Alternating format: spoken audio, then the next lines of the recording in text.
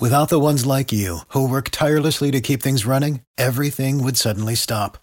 Hospitals, factories, schools, and power plants, they all depend on you. No matter the weather, emergency, or time of day, you're the ones who get it done. At Grainger, we're here for you with professional-grade industrial supplies. Count on real-time product availability and fast delivery. Call, clickgrainger.com, or just stop by. Grainger, for the ones who get it done.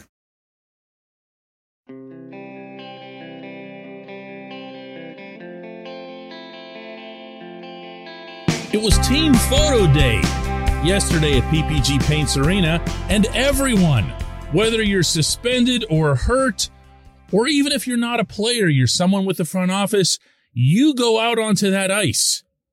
And Tristan Jarry went out onto that ice, pushed on a folding chair. Good morning to you. Good Thursday morning. I'm Dejan Kovacevic of DK Pittsburgh Sports. This is Daily Shot of Penguins. It comes your way bright and early every weekday. If you're into football and or baseball, I also offer daily shots of Steelers and Pirates where you found this.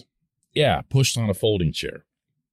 Just in case anyone had their hopes up that somewhere behind the scenes he was poised for some miraculous recovery and return in time for Game 1. Now, when you have anything broken in your foot, anything that's weight-bearing on your body, part of the solution is to take all of the pressure off of it. So it stands to reason that Jarry wouldn't be just bouncing around hoping for the thing to mend through whatever activity he's enduring.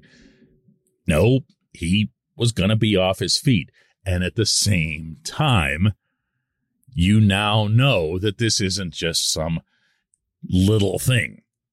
He's going to be out.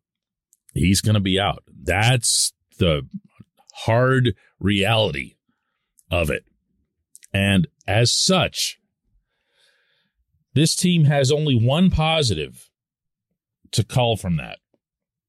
And that's that it now has a clearer understanding of the challenge that's in front of it, and a much, much clearer understanding, if it didn't already exist, of how they have to play in order to succeed or survive until Jarry were to come back. Now, understand, this concept has never changed. If you go back to the very beginning of this season, that 2-game trip through Florida, it was understood because the Penguins were missing Sid and Gino and a bunch of other players that there was only one way they were going to survive, that word again, facing the 2-time defending Stanley Cup champions on their home ice the night that they were going to raise the banner. And they did that. They did that. Do you remember John Cooper, the Lightning's coach, derisively saying afterward that they got beaten by Pittsburgh's farm team? Yeah, they did. They did. They got beaten badly, actually. And then the Penguins played almost as well right after that against the Panthers. They've applied the same formula every single time they've faced an opponent that was poised to outclass them on a given night. The only times they've gotten in trouble is when they've felt they outclassed the other guys in terms of, I don't know, skill, speed, fanciness, or whatever. And that's a fine line to walk because you do have players on the Pittsburgh roster, obviously, who are capable of elite offensive stuff. You have two of the greatest players of their generation on the roster.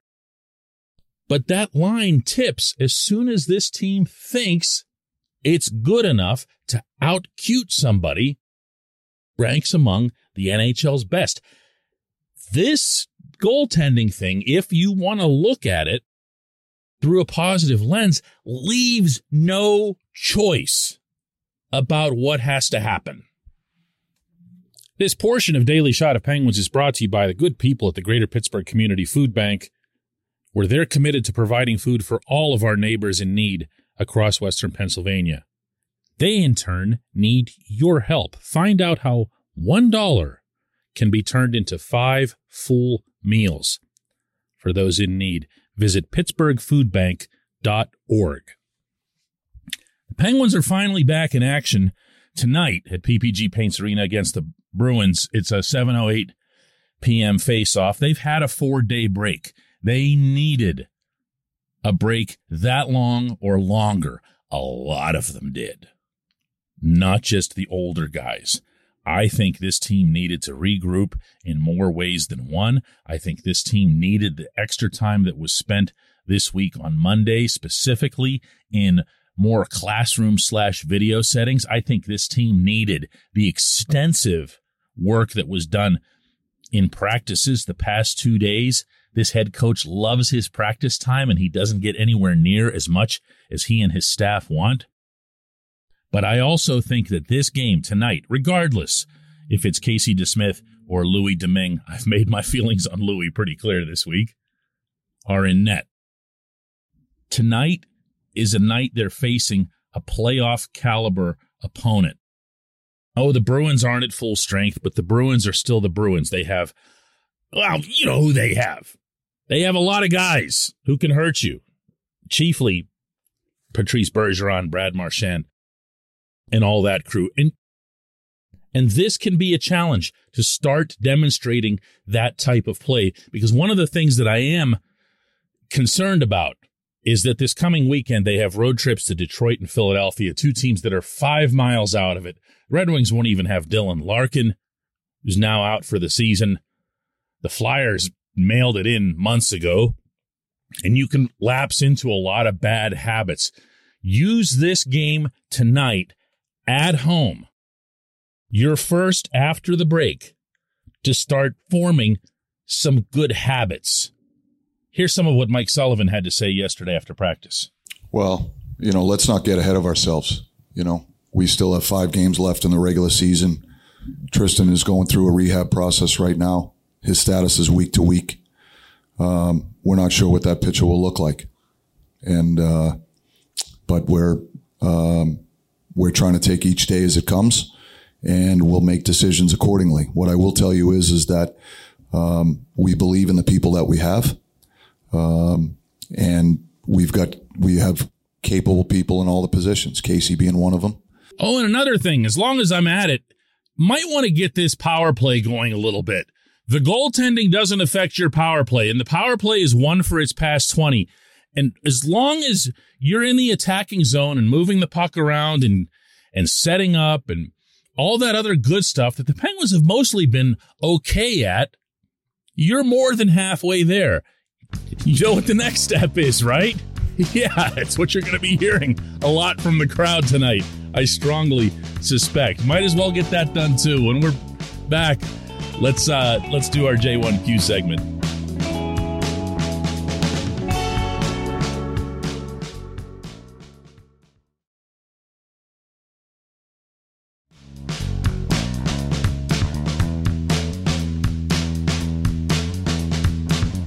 Today's J1Q comes from Chris Neese, who asks, DK, as much as Sully has done for the Pens, does he get let go if the Pens are eliminated again?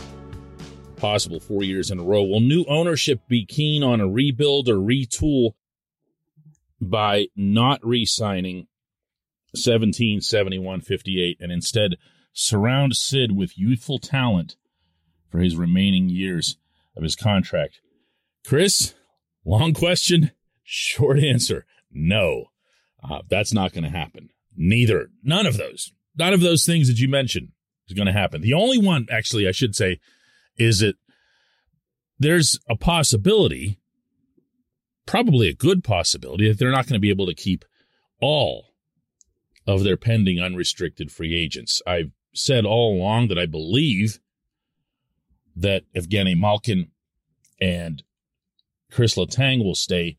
I've also expressed uncertainty about Brian Rust, and you might double that with Ricard Raquel also being among these unrestricted free agents, although you didn't mention him. And yeah, he might be pretty important in this scenario too. But to your main point about the head coach and ownership, no. There are obvious reasons to this, a couple of which you mentioned yourself, but I'm going to throw in some background stuff. I have observed firsthand the interaction that Sullivan has had with the Fenway Sports Group. They have gotten chummy. I'm trying to find a good word here. They have gotten chummy. That was highlighted when I covered the team on a trip to Boston. This was about 2 months ago. And I saw them hanging out, palling around, getting ready to go to a dinner after practice. When I say they, I'm referring principally to Tom Lerner, though there's others from the group that have been around. Lerner is, Boston guy. Sully, Boston guy. That means something. It's not like saying, they're both from Phoenix or something. There's a bond up there among New Englanders that's a little bit different than it is in other parts of the United States. And I really believe that they believe, as well as Brian Burke and Ron Hextall believing in Sullivan.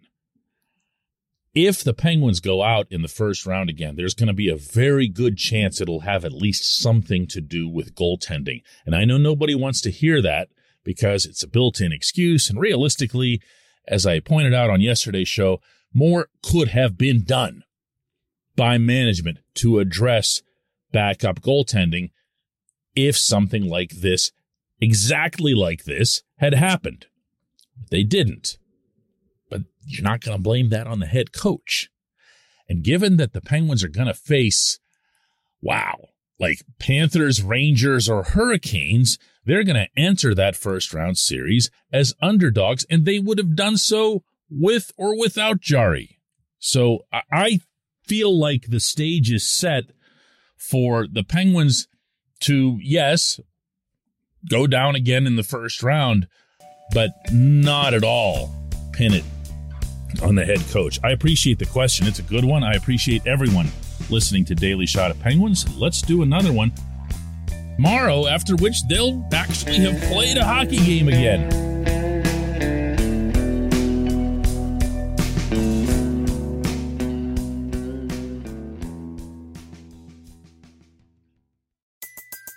Everybody in your crew identifies as either Big Mac Burger, McNuggets, or McCrispy Sandwich.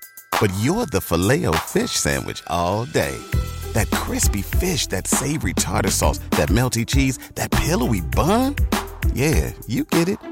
Every time. And if you love the Filet-O-Fish, right now you can catch two of the classics you love for just $6. Limited time only. Price and participation may vary. Cannot be combined with any other offer. Single item at regular price. Ba-da-ba-ba-ba. You know when you're listening to a true crime story that has an unbelievable plot twist that makes you stop in your tracks? That's what our podcast, People Are the Worst, brings you with each episode. I'm Rachel. And I'm Rebecca. We're identical twins who love true crime cases that make you say, didn't see that coming, and we hate the people responsible for them.